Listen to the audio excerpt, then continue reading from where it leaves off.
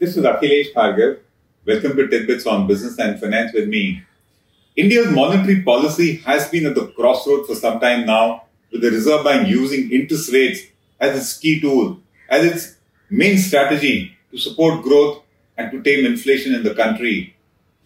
Between these two contradictory goals of growth and price control, the RBI has so far chosen to support growth as its priority, which is very understandable in a slowing economy. While a growth push demands low interest rates, which encourage borrowings to invest and spend, inflation control on the other hand demands higher interest rates in order to make money expensive and to discourage consumer demand and consumer spending. Since inflation had been within the Reserve Bank's tolerance band of 2% to 6% for some time, and the GDP growth had been receding, the Reserve Bank's Monetary Policy Committee, which is the MPC, preferred a low interest rate regime with abundant supply of liquidity in the system, hoping to support and spur growth in India. Low interest rates and surplus liquidity, however, build inflationary pressures in any economy, and that is what even India is facing. With worldwide inflation going up sharply because of the Ukraine war and it being consistently above the upper band of 6% in India, it was apparent that the Reserve Bank will now have to sacrifice its growth priority in order to battle inflation. The RBI was thus expected to resort to interest rate hikes and to start withdrawing the huge liquidity that it had pumped into the system during the past couple of years in particular.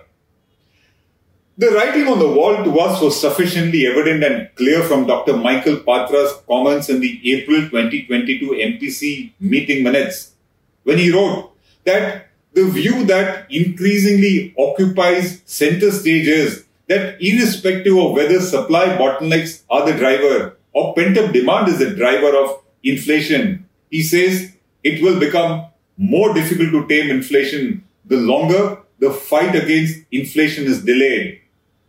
It meant that an increase in the repo rates and in the CRR ratio, both of which are conventional measures to increase interest rates and reduce surplus liquidity in the system, was certainly on the cards.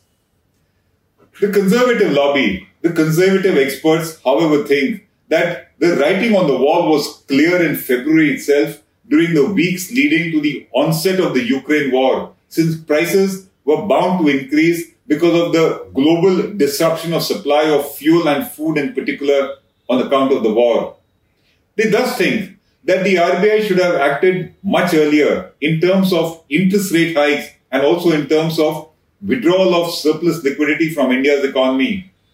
These conservative experts think that the RBI has been over-optimistic so far in assessing the state of the Indian economy and that it has been behind the curve. It has been delayed in battling its weakening macros, and that the Reserve Bank of India should have started its war against inflation in February itself.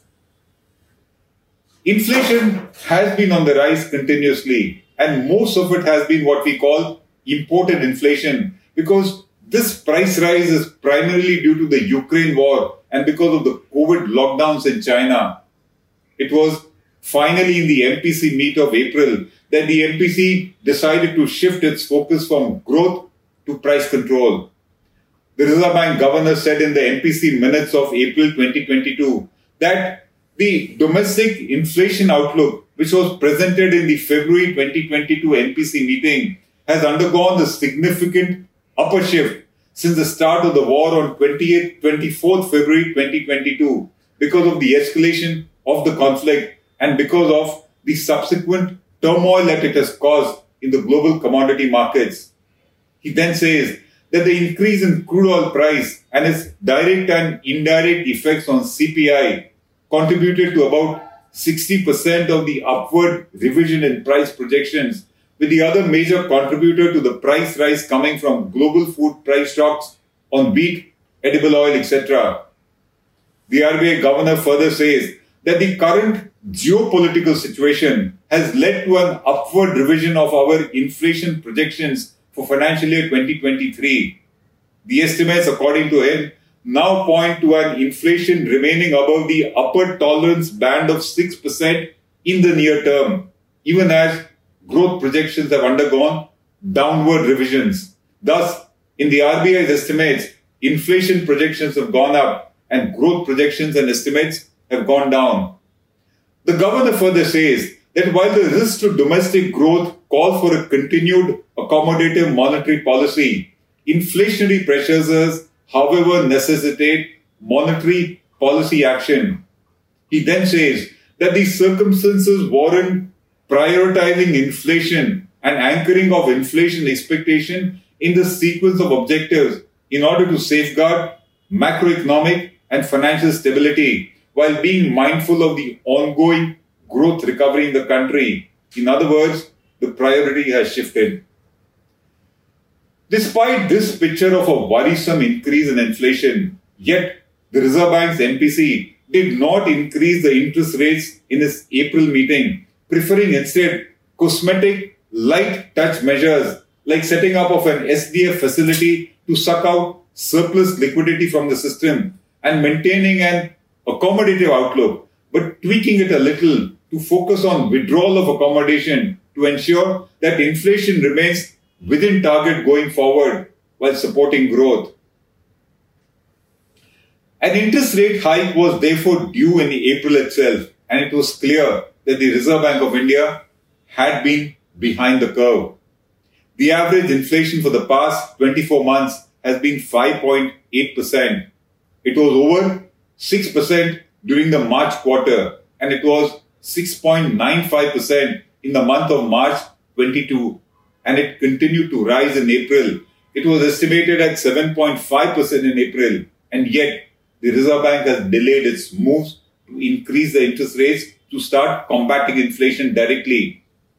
The RBI has been behind the curve by underestimating inflation and overestimating growth for quite some time. With no end to the Ukraine war in sight and the prices continuing to shoot up, it was now expected that the Reserve Bank will not wait for the June MPC meeting to initiate measures to combat inflation, and that an interim interest rate hike was imminent. A number of banks took the cue. Banks like State Bank of India, Kotak Bank, etc., they anticipated an interest rate hike and increased their lending rates in April itself. The recent rate hike announced by the Reserve Bank Governor thus came as no surprise to us. The RBI Governor said in his statement after the unscheduled MPC meeting on 4th of May 2022 that based on the evolving inflation growth dynamics and outlook, he says that the MPC has voted unanimously to increase the policy repo rate by 40 basis points to 4.4% with immediate effect. He then said that the MPC decided to remain accommodative in its outlook while focusing on the withdrawal of accommodation to ensure that inflation remains within target going forward while supporting growth. The governor explained the rationale for this MPC decision to say that globally, inflation is rising alarmingly and it is spreading fast. He said that geopolitical tensions are racketing up inflation to their highest levels in the last 3-4 decades in major economies while moderating external demand worldwide. These developments, the governor said, would have ominous implications for emerging economies, including India.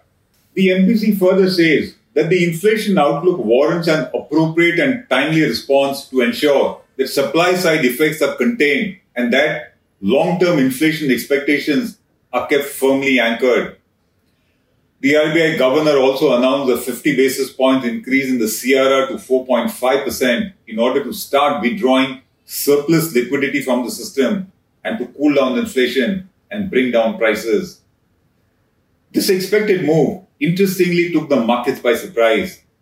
The immediate implications of these moves is that interest rates, which are linked to the RBI repo rates, will go up for all borrowers, whether it be households, whether it be corporates, or whether it be the government itself.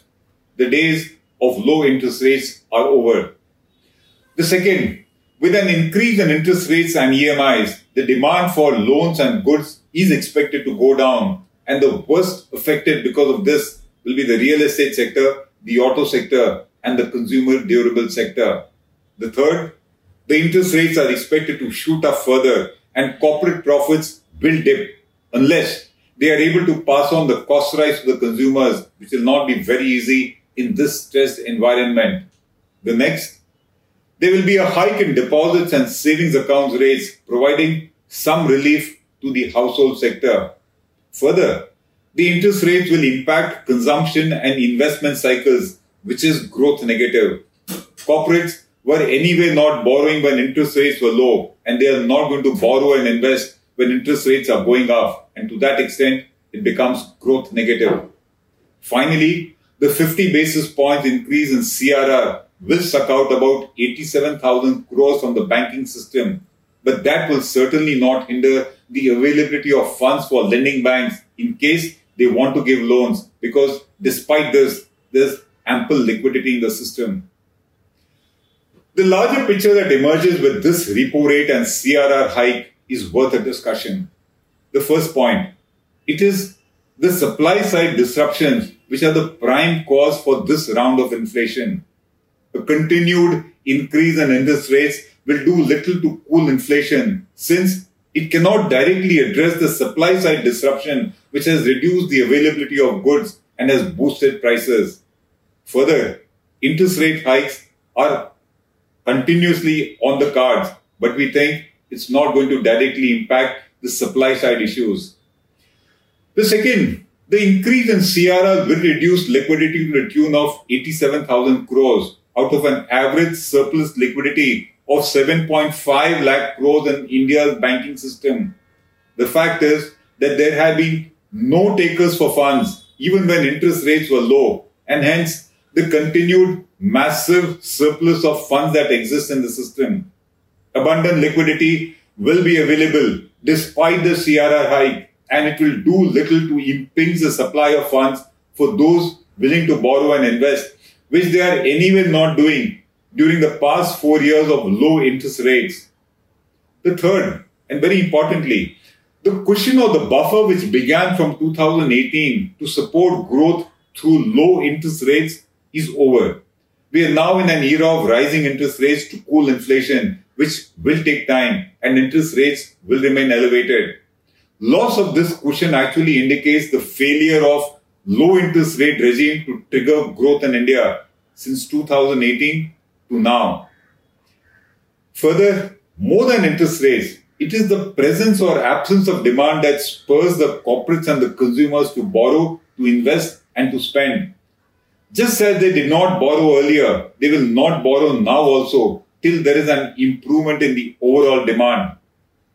Further, inflation is expected to remain over 6% for 3 consecutive quarters, thus implying failure of the MPC and mandating its explanation to the Parliament with proposed measures to control inflation. They will need to go and explain to the Parliament why they were not able to keep inflation between the 2 to 6% band, and what do they propose to do now to bring it down.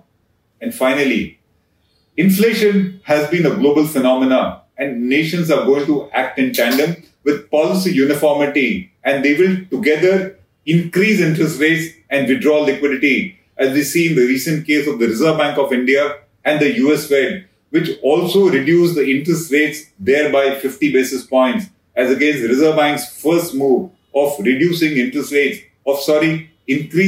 rates by 40 basis points. There is going to be a uniformity in global approach to inflation and how to battle it. And you will see that the Reserve Bank will act in tandem with other central banks worldwide. This is Akhilesh Bhargava signing off till we meet again. Namaskar.